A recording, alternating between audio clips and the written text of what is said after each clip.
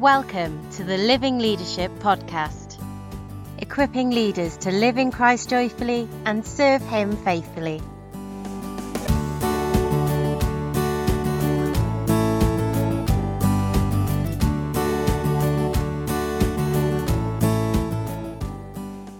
This talk was recorded live at the Pastoral Refreshment Conference in 2009.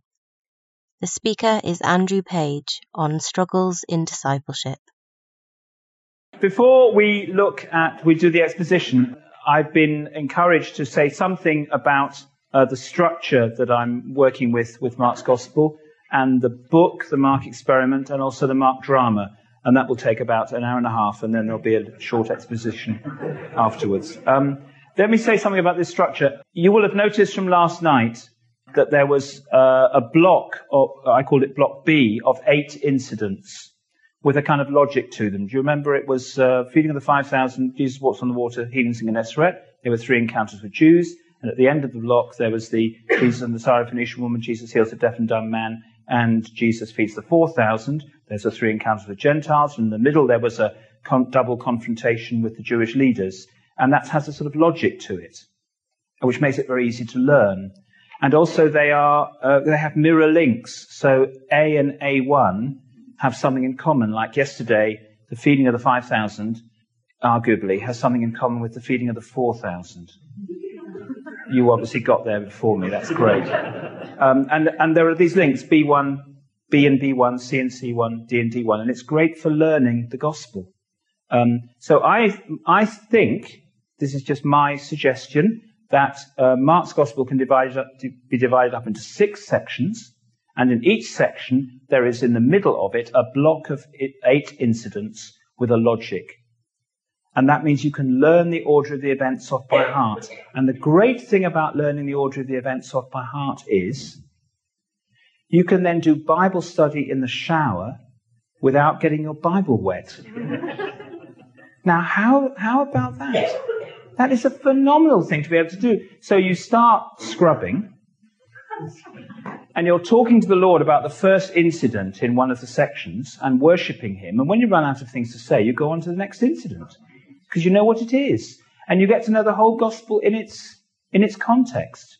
And the extraordinary thing is nearly every Christian I've met can learn any of the 6 sections in 10 minutes. And obviously there's the wave of skepticism that always comes whenever I say that to a group of Christians. It really is possible. Challenge me. I'd love it if a few people would challenge me in one of the breaks and say, try and teach me one of the sections in 10 minutes. It's wonderful to have it in your head and in your heart. David said, I've hidden your word in my heart so that I will not sin against you. There is power in the word of God. So anyway, that's why I'm excited about this structure. And the book that I wrote called The Mark Experiment is about learning Mark's Gospel. So do have a look at that if you want to. Normal price is £6.45. Special offer this week, £5. That was an opportunity for an ooh. Ooh. Yeah, thank you very much. They're over there. Let me just say something about the Mark Drama. The book is not about the drama. The Mark Drama is a presentation of Mark's Gospel.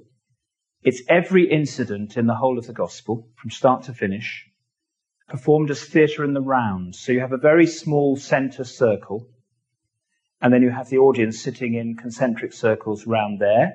There are 3 aisles, so that the actors can get in and out.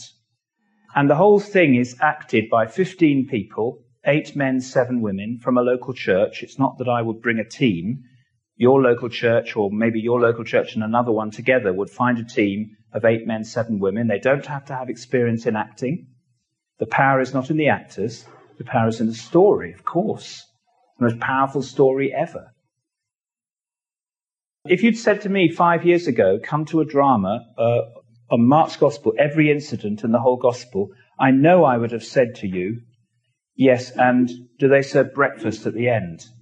Because I'd have thought this is going to be far too long. It's 90 minutes, roughly. But because there's no script to learn, much of it is improvised. It'll vary a little bit in length, but usually it's about 90 minutes long. And it is an extraordinary experience to see the whole of the gospel acted out in one evening. It's one of the most exciting things I've ever experienced. And it would be just a fantastic thing if your church thought about putting it on. I would come and do an information evening for anyone that might just possibly be interested in joining the acting team but wants to know a lot more before signing on the dotted line. So I would explain what it's about. And if we then get a team of 8 men, 7 women, then we can go ahead. And they then have 6 weeks, these 15 people, to learn the order of the events of the whole gospel. 1 week for each of the 6 sections. Because by the time we get to the first rehearsal, they need to know the order of all the events. Obviously, the Jesus actor has more work to do, but I've done this with about 30 Jesus actors, and everyone has done it because people are motivated and because the Lord is helping. And then the first rehearsal is on the Thursday evening. The second rehearsal is Friday evening. The third rehearsal is Saturday 9 till 3:30. And the first performance is that evening, which shouldn't be possible to rehearse it in such a short time. But it is, and it's wonderful, and it's amazing. And I think hallelujah every time I see it. I could almost get enthusiastic about the Mark drama. I think we'll get on now with the exposition. If anybody wants to talk to me about the Mark drama or about the Mark structure, I'd be delighted, obviously. But please not in the next 35 minutes. Would you like to turn, please, to chapter 8, verse 31? We looked yesterday at the joy of discipleship, and the greatest joy of discipleship is knowing Jesus, and knowing Jesus better and better. And today we're going to think about the struggles of discipleship. I'd like to pray again. Let's pray.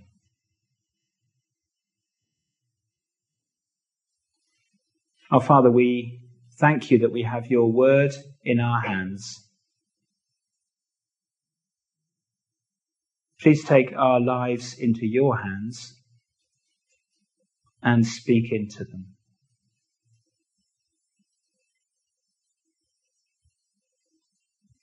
And we ask it for Jesus' sake. Amen.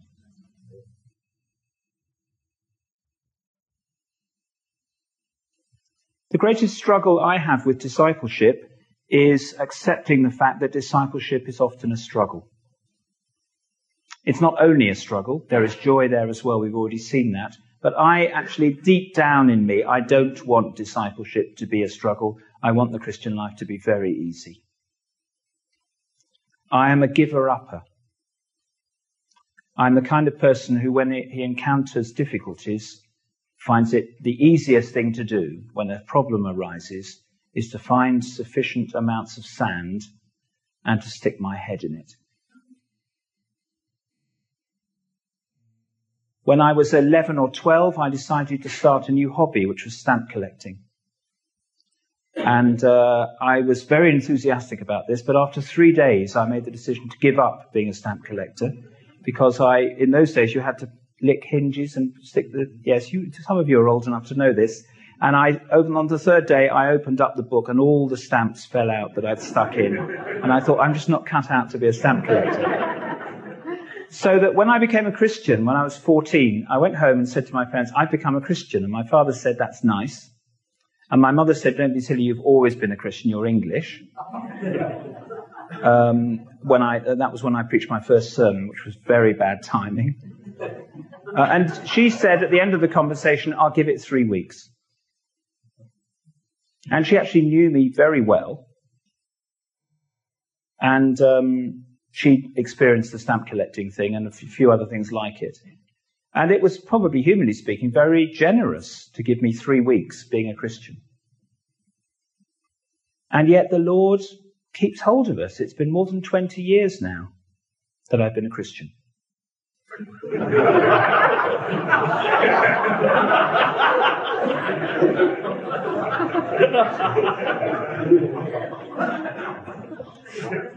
Where's the grace now? It is more than 20 years. I am 56. And I'm still a Christian. It's astonishing. And there are times when I've tried to give up being a Christian. And the Lord hasn't given up on me. He is very patient and very determined. We saw it yesterday. It's extraordinary. And I imagine that many of us are sitting here now thinking, yes, Lord, thank you that you haven't let go of me. It's a miracle that I'm still a Christian. So there are struggles in discipleship. And one of the main struggles, of course, is the whole battle with sin in our lives. And this section, which I call section 4 in Mark's Gospel, is about, I've called it the cost, because I think it's about two main things. It's about the cost of the kingdom to Jesus. It tells us what it's going to cost Jesus to save men and women. So you've got 3 predictions of his death, and they're at the beginning of each of the 3 blocks there. That's the cost to Jesus. But also here, there's something about the cost to disciples. Salvation is free. Jesus has earned it. Hallelujah. But if we're going to live as disciples, it will cost us. Sometimes there will be struggles and there will be stress. There will be a battle against sin. And so there are parts of this section which are talking about the cost of the kingdom to disciples. And we're going to focus especially on Block B. Let me just explain the structure, the logic of Block B for you. There are incidents B, C, and D are 3 mistakes that disciples easily make. And then incidents D1, C1, and B1 are 3 areas in which disciples ought to be different from the world around. But we're going to begin in chapter 8, verse 31, just to begin looking at this first prediction and Peter's reaction to it. Because we saw at the end yesterday that the disciples had recognized that Jesus is the Messiah. But of course they haven't recognized what kind of Messiah he is. So 8:31, Jesus then began to teach them that the Son of Man must suffer many things and be rejected by the elders, chief priests, and teachers of the law, and that he must be killed and after 3 days rise again. He spoke plainly about this. I think it is significant in verse 31, he began to teach them. He had not yet been teaching them about his suffering and his death. But now that they've recognized that he's the Messiah, now is the time to begin to teach them what kind of Messiah he is. Because their instinctive reaction is to feel he's going to be a political Messiah who's going to chuck out the Romans and make Israel top nation. So we get this story, verse 33, when Jesus Peter took him aside and began to rebuke him. I think it's interesting, Peter took him aside. It's almost as if he doesn't want to embarrass Jesus when he corrects him here. Peter took him aside and began to rebuke him. When Jesus turned and looked at his disciples, he rebuked Peter. "Get behind me, Satan," he said. "You do not have in mind the things of God, but the things of men." Jesus is angry because this is a real temptation. Humanly, he doesn't want to go to the cross. Humanly, it would be much easier for Jesus to be a political Messiah, wouldn't it? But do you notice the beginning of verse 33? This is only in Mark's Gospel. It says, "But when Jesus turned and looked at his disciples, he rebuked Peter." I can't know why that's there, but I can imagine what Jesus is doing when he turns and looks at his disciples. I can imagine that he's turning and looking at them and thinking, well, humanly, I don't want to go to the cross. But these are my best friends. And if I do not go to the cross, they will go to hell. And that gives him the strength to turn around and rebuke Peter. And then immediately we have this important passage, verses 34 to 38, about discipleship. Jesus called the crowd to him, verse 34, along with his disciples and said, "If anyone would come after me, he must deny himself, take up his cross, and follow me." We know these words so well, but we do need to hear them regularly, at least I do. We need to deny ourselves. I need to make the decision Andrew Page is not going to be in charge of Andrew Page's life. Andrew Page is not going to be the center of Andrew Page's life. I need to deny myself. I need to take up my cross. That means to be willing to be a martyr and to know that it's going to involve struggle and suffering to be a faithful disciple. And I need to make that decision because I cringe from those things. I am naturally a giver-upper. And then we will follow Jesus.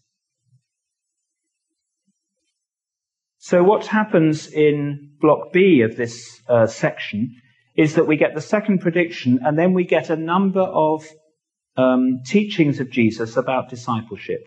And we're going to go through looking at these in turn. Let's be asking the Holy Spirit to be speaking to us. Turn with me to chapter 9, verse 30. They left that place and passed through Galilee. Jesus did not want anyone to know where they were because he was teaching his disciples. He said to them, "The Son of Man is going to be betrayed into the hands of men. They will kill him, and after 3 days he will rise." But they did not understand what he meant and were afraid to ask him about it. Interesting, verse 30 and the beginning of verse 31. He didn't want other people to know where they were. He wanted to be alone with his disciples because he has things he wants to teach them. It's interesting. Do you remember what the Father had said at the Transfiguration just a couple of passages before? "This is my Son," chapter 9, verse 7, "whom I love. Listen to him." And now in block B, Jesus is going to be teaching them. They're to listen to him as he teaches them about the cost of discipleship. Yesterday, the emphasis was on looking at Jesus. Today, the emphasis is on listening to Jesus as he teaches us. So here are 3 incidents, 3 mistakes that disciples make. And I'd be very surprised if any of us sitting here will sit here looking at these 3 mistakes and think, well, nothing to do with me. Never been my problem. If you do have that reaction, please talk to a good friend afterwards. They will tell you the truth. So let's look at first at I am the greatest. Verse 33, chapter 9, verse 33. They came to Capernaum. When he was in the house, he asked them, "What were you arguing about on the road?" But they kept quiet because on the way they had argued about who was the greatest. This is incredible, isn't it? Jesus had just been talking about the fact he's going to suffer and die. And what are these guys talking about? Who is the best disciple? Is that pathetic or is that pathetic? Sitting down, Jesus called the 12 and said, "If anyone wants to be the first, he must be the very last and the servant of all." He took a little child and had him stand among them. Taking him in his arms, he said to them, "Whoever welcomes one of these little children in my name welcomes me. Whoever welcomes me does not welcome me, but the one who sent me." So the attitude here of the disciples, the mistake that they're making, is this attitude that says, "I am the greatest." And this is clearly a big problem for the disciples in Mark's Gospel. Have a look on to chapter 10, verse 35. Then, it'd be great to hear the pages rustling. Chapter 10, verse 35. Then James and John, the sons of Zebedee, came to him. "Teacher," they said, "we want you to do for us whatever we ask." "What do you want me to do for you?" he asked. They replied, "Let one of us sit at your right and the other at your left in your glory." In other words, they think they're better than the others, and therefore they ought to get top places. Then verse 41, when the 10 heard about this, they became indignant with James and John. I suspect not because they think James and John are unspiritual. They're just angry that James and John nearly got in first. I am the greatest. And Jesus teaches them here. He says, you shouldn't behave like the Gentiles, verse 42, verse 43. Instead, whoever wants to become great among you must be your servant, and whoever wants to be first must be the slave of all. And then he uses himself and his own forthcoming death as an example, verse 45. For even the Son of Man did not come to be served, but to serve, and to give his life as a ransom for many. Now, I think this thing about I am the greatest is deeply rooted in us. Maybe not thinking we're the best of everybody, but we're very keen to find people we can look down on. Have another look. Have a look with me at chapter 14, from verse 27 onwards. This is after the Last Supper. And they're on the Mount of Olives, chapter 14, verse 27. You will all fall away, Jesus told them, for it is written, I will strike the shepherd and the sheep will be scattered. But after I have risen, I will go ahead of you into Galilee. Now look what Peter says. Even if all fall away, I will not. Now I know he says that because he loves Jesus. But he's not far from saying, well, I could believe the others would do it. Yeah, I'm sad, but I think they could fall away. But not me. Which is very close to saying I'm the greatest. And while I point the finger at Peter, I need to be thinking about myself. How often do I find myself thinking about somebody maybe who's been caught in a sin? I would never do that. Or I hear someone and I think my theology is a lot better than his or hers. We're very quick, I'm very quick, maybe I'm the only one in the room, to put myself on a pedestal and say I'm better than other people. Look back at chapter 9, verse 35. Think about the Christians in your church or in the ministry that God has called you to. Sitting down, Jesus called the 12 and said, if anyone wants to be first, he must be the very last and the servant of all. Look at the last two words. There are some people I find it very easy, really, to be a servant of. I find it very easy to respect them and love them and serve them. But there are other people I find that very hard to do.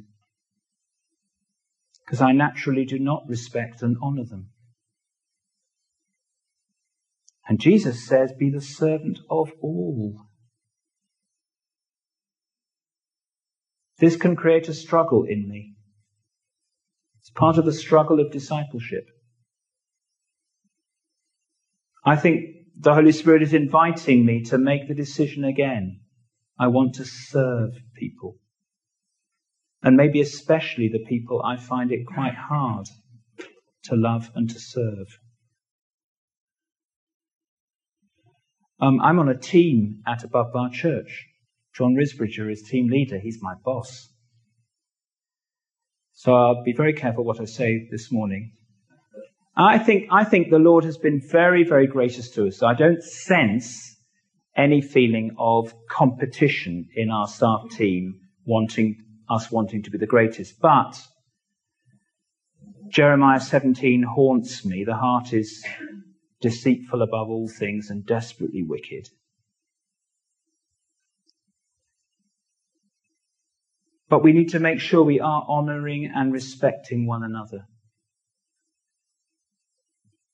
And we should be asking the Lord to uncover attitudes in our hearts that are basically saying, I am the greatest.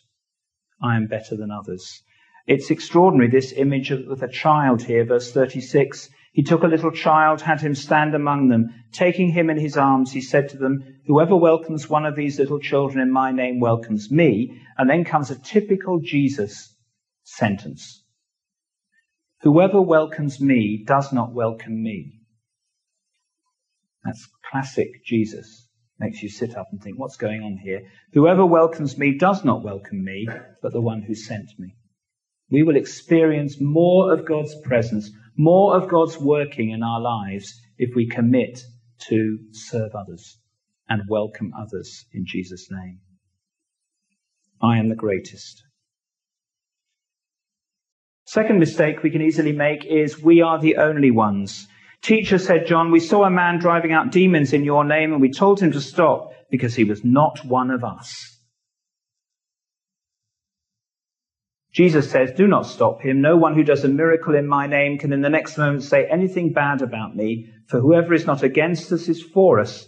I tell you the truth, anyone who gives you a cup of water in my name because you belong to Christ will certainly not lose his reward. This is the attitude that says, we are the real thing. We're the real McCoy. And everyone else is really second class, second rate. Now, Jesus' answer here is not saying it doesn't matter what people believe. 3 times in 4 verses, there's this emphasis on things being done in Jesus' name. It's there in verse 38, we saw a man driving out demons in your name. It's there in verse 39, no one who does a miracle in my name. And it's there in verse 41, I tell you the truth, anyone who gives you a cup of water in my name. It's talking about people who love Jesus and who are wanting to serve Jesus in all that they do. And we should accept one another. But we so easily, because we're excited, hopefully, positive about the group of Christians we're part of, the danger is we start thinking we're the only ones. Oh, the others are saved. Oh, yeah, they are converted. But they don't. Don't get me started. One of the things that's happened to me, I was in Austria for 20 years. And when I came back from Austria a year and 3/4 ago, I discovered that many Christians in the churches, I think, don't know what the word evangelical means anymore and don't really care. And I actually think the word evangelical is a lovely word because it communicates to me that we can disagree about all kinds of things without being disagreeable, as long as the essential foundation is there. The authority of the Word of God, the truth of the gospel, and the lordship of Jesus. If those things are there, I can work with others, I can respect others, I can welcome others. It may not be easy to be in the same church as some of those people. That's fine. It's good that there are different kinds of churches. But if these essentials are there, if we're evangelicals, then we can work together and love one another. And I think there's a danger that we are splintering off from one another the whole time and only having fellowship with the people we agree with about everything.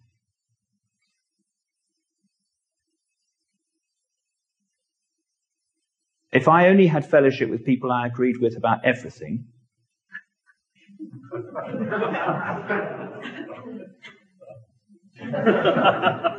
I wouldn't always be able to have fellowship with me.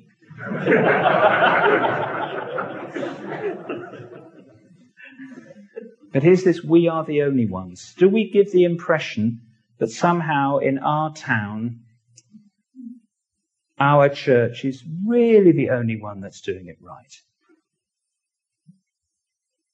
I mean, let's thank God for the good things in our church, but, oh dear, let's not start saying or thinking we are the only ones.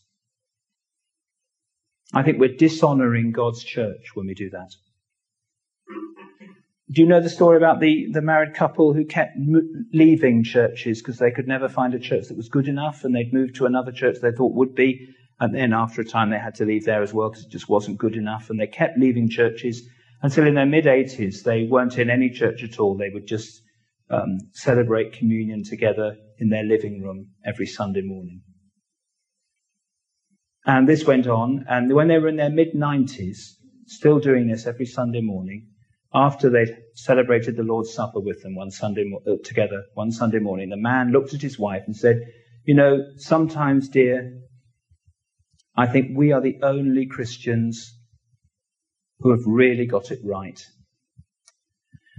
And I'm not completely sure about you." And whenever I tell that story, I don't know whether to laugh or cry. It is funny, but it's also sad because there is something of that in us. Or am I the only one? You look appalled. That could be a struggle for us, to accept and welcome others who think differently about all kinds of things, but are absolutely clear on the essentials of the gospel, scripture, and the lordship and work of Jesus. The third mistake we can easily make is the mistake of saying sin doesn't matter. We can cause other people to sin. Verse 42, if anyone causes one of these little ones who believe in me to sin, it would be better for him to be thrown into the sea with a large millstone tied around his neck. But the emphasis of this paragraph is about causing ourselves to sin. If your hand causes you to sin, cut it off. It's better for you to enter life maimed than with two hands to go into hell, where the fire never goes out. And then Jesus says the same thing about the foot and the same thing about the eye. And he's talking about us causing ourselves to sin. And Tom referred to this last night. Do you know what comfort sins are? You know what comfort sins are. Comfort sins are when you're disappointed or down or depressed or discouraged, and you look to a sin to distract you or to build you up. It may be alcohol, it may be pornography, it may be chocolate.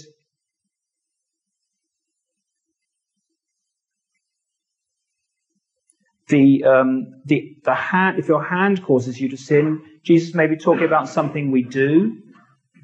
If your foot causes you to sin, Jesus may be talking about somewhere we go. If your eye causes you to sin, Jesus may be talking about something we look at. And he's saying, do something about it. Don't play with fire. Because when you play with fire, you're playing with the fire of hell. This is very straight talking to the disciples. But let me encourage us, if you are struggling in any of these three areas, I am the greatest, we are the only ones, sin doesn't matter, don't think you are the only one. This is here because this is a problem that disciples struggle with. You are normal if you've ever struggled in any of these three areas. And if you have never struggled in any of these three areas, you may not be normal. I'm sorry to upset you. But let's hear Jesus, the teacher, teaching us about discipleship. And the opportunity is there today to come back and to ask forgiveness and to receive forgiveness because of what Jesus did on the cross. And the opportunity is there to start again and to ask for new strength. The opportunity is there to maybe talk to someone from the pastoral team and to say, this is something I need to talk about, one of these three areas. Or maybe to say to someone from the pastoral team, I don't really want to talk about this, but this is the problem area for me. Would you just pray for me? Can we just pray for a few minutes?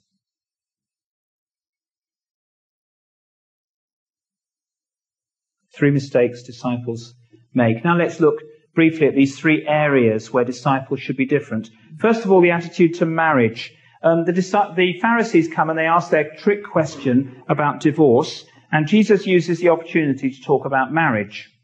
Chapter 10, verse 5, it was because your hearts were hard that Moses wrote you this law, but at the beginning of creation, God made them male and female. For this reason, a man will leave his father and mother and be united to his wife, and the two will become one flesh. So they are no longer two, but one. Therefore, what God has joined together, let man not separate. In other words, marriage is something that Christian disciples will see as something holy and special. It's an odd thing for me to be talking about this in a way. Some people will think it's odd because I'm not married, I'm single. Although I don't like the word single, I prefer to describe myself as a childless, single-parent family.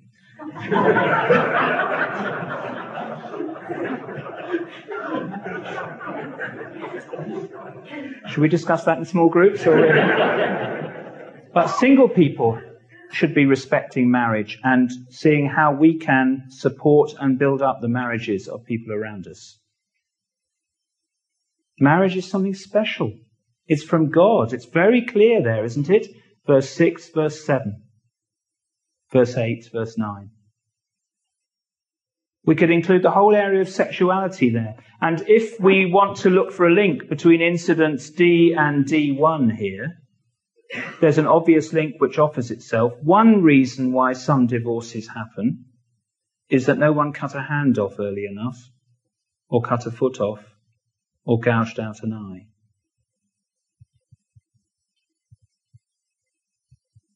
And we need to be pure. High standards, but we have the Lord, and He's there wanting to help us. Have a look at the next area where our attitude should be different. Attitude to children, verses 13 to 16. You know this incident. Please look at the verses. I won't read them. If you're looking for a mirror link between C and C1, I think this is a really cool link. This is why I want to talk about it. Way back in C, we are the only ones. That was John saying, we saw this man driving out demons in your name, and we told him to stop. And Jesus says, don't stop him. Here are the disciples trying to stop parents bringing children, and Jesus says, don't stop them. It's exactly the same thing. The disciples are trying to stop people coming to Jesus or serving Jesus, and Jesus is saying, don't stop them. It's the same thing. And attitude to children is one area in which we should be different. And you can broaden out this idea of children. It certainly, of course, includes the idea of literal physical children and our attitude to them, welcoming them, treating them as real people. But in the first century, children were seen as very unimportant, should be seen and not heard. And therefore, you could broaden this out and say this is also about people in our churches and in our world who people naturally see as insignificant and unimportant. The people, again, we naturally look down on. The people who maybe are not particularly bright or don't have our sort of taste or whatever. The people we don't click with. The people who are unemployed. The people who are struggling with drugs or alcohol. Are we welcoming people like that? Attitude to children. And then attitude to possessions. From verse 17 onwards, this well-known story of the rich young ruler. He has two things in his hands, doesn't he? First of all, there's this sense of his own goodness. But more than anything else, the great thing he has in his hands is this feeling of all my possessions are giving me security. And Jesus sees that his possessions are his God, and so he says to him, verse 21, Jesus looked at him and loved him. One thing you lack, go sell everything you have and give to the poor, and you will have treasure in heaven. Then come, follow me. This man has got to stop worshipping another God if he's going to follow Jesus. And I think this teaching is here partly for us as disciples. We don't notice the hold that possessions have on us. I've got a friend who's a pastor. He's not here. And they had some savings, and they invested the savings. And they invested the savings in a bank in Iceland. And they think they've lost it all. And he said to me, it was an incredibly bad feeling, obviously, when we first heard this. But actually, we can see how the Lord is working in our hearts through the whole thing. And they're able to trust him. And they actually have a new sense of his closeness to them.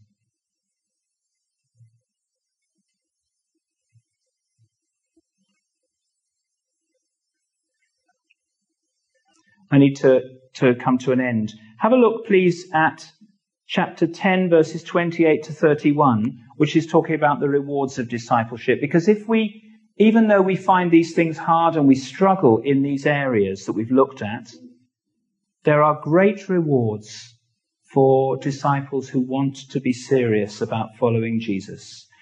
Verse 28, Peter said to Jesus, we've left everything to follow you. I tell you the truth, Jesus replied, no one who has left home or brothers or sisters or mother or father or children or fields for me and the gospel will fail to receive 100 times as much in this present age. Homes, brothers, sisters, mothers, children and fields, and with them persecutions, and in the age to come eternal life. But many who are first will be last, and the last first. Now verse 29 is not just talking about cross-cultural missionaries, it's talking about all disciples. In principle, we need to leave everything. We need to have an open hand. Or it's like I'm sitting at a table and Jesus is sitting opposite me and he says to me, Andrew, put everything on the table. And when I put stuff on the table, he will take some things away, but other things he will leave on the table for me to use for him and the gospel. Andrew, put everything on the table. So I start to put things on the table. My relationships, my family, my hopes, my plans, my gifts, my reputation, my sins for him to forgive. And when I've done that, he looks across the table and says, anything else? And I very easily find myself thinking, well, not really, no. I mean, just a small thing. And Jesus smiles at me. And I put that on the table too. Being a disciple is putting everything on the table, trusting Jesus that he will make the right decision, what he does with everything. But look at the blessings that come. No one who has done that will fail to receive 100 times as much in this present age, with persecutions, and in the age to come, eternal life. Now think about those three things. This is wonderful. 100 times as much in this present age. I'm very conscious of the whole family thing. And we're experiencing it this week. I mean, I haven't met lots of you, but you are family. Sorry, look like that if you want, but you're lumbered with me. We are family. And it's a wonderful thing to be part of this worldwide family. To be part of a group of people who are so different, and yet we sense we are brothers and sisters. It's an extraordinary thing. We have this family. It's a wonderful, wonderful gift. Jesus is very honest. He says there'll be persecutions. And then Jesus promises that there will be eternal life. Just notice one more thing in verses 29 and 30, which always moves me when I see it. Look at the list in verse 29 of all the things that you give up. Those things, most of them are in the singular. And look at the list of things that you get. Those things are in the plural. But there is something missing in the list in verse 30. The word fathers isn't there.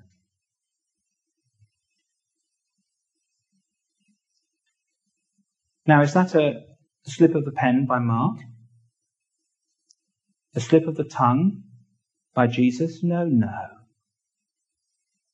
Jesus is saying, if you will make the radical decision to be my disciple, to be different in these areas, to say no to these three mistakes, to say yes to being different in these three areas, if you will make the radical decision to follow me, then yes, you will get this huge family, but you will get mothers and brothers and sisters and fields and homes, but you don't need fathers. Because if you know me, my Father is your Father. And that is all you need.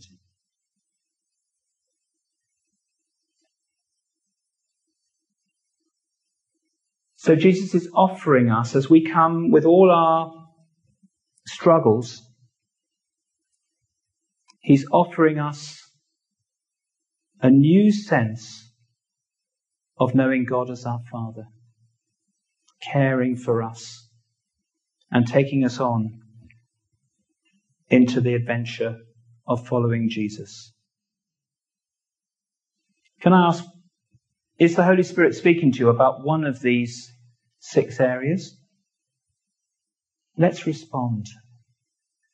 He's speaking to us not because he wants to flatten us, he wants to encourage us. If any of these areas, I say it again, is about you, it means you're normal. Now, he wants to take us by the hand. He wants to forgive us. He wants to give us his power. And he wants to lead us on into the future so that we can live our lives for Jesus and the gospel. Let's pray. Let's have a brief silence when we can make our own response to the Lord about what he's said to us.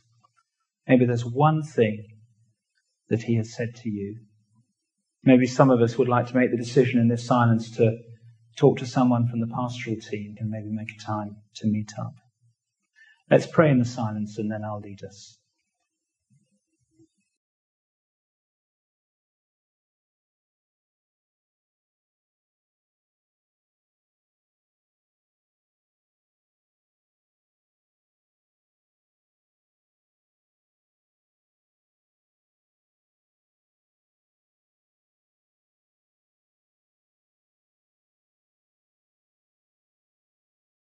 Oh, Father, we thank you so much that because we have come to know Jesus, your Son, we can call you Abba, Father. Thank you for the miracle that you brought us to this day, and we are still Christians. We are still following you. Lord Jesus, we thank you for your patience and your determination, for your patience with us when we have let you down, and for your determination to forgive us and to take us on into your purposes for us. Great God, Father, Son, and Spirit, we thank you and we worship you.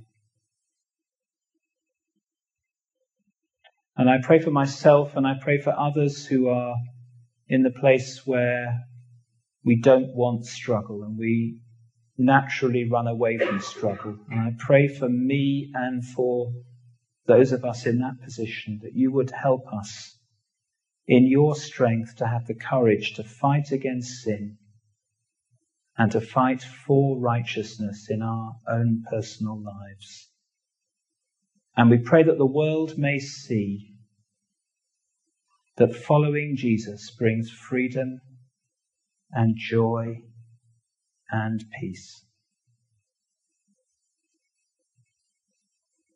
And we pray these things in Jesus' name. Amen.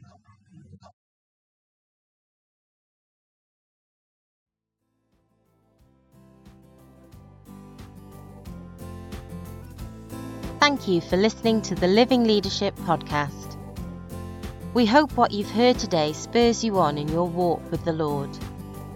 If you're encouraged by today's episode, consider sharing it with a friend or colleague, or leaving a review on your podcast app to help others find us. If you'd like to engage further with us on anything you've heard today, we'd love to hear from you. You'll find us on any major social media platform at Living Leaders, or visit our website www.livingleadership.org, where you'll also find more support and resources to help you live in Christ joyfully and serve Him faithfully. God bless.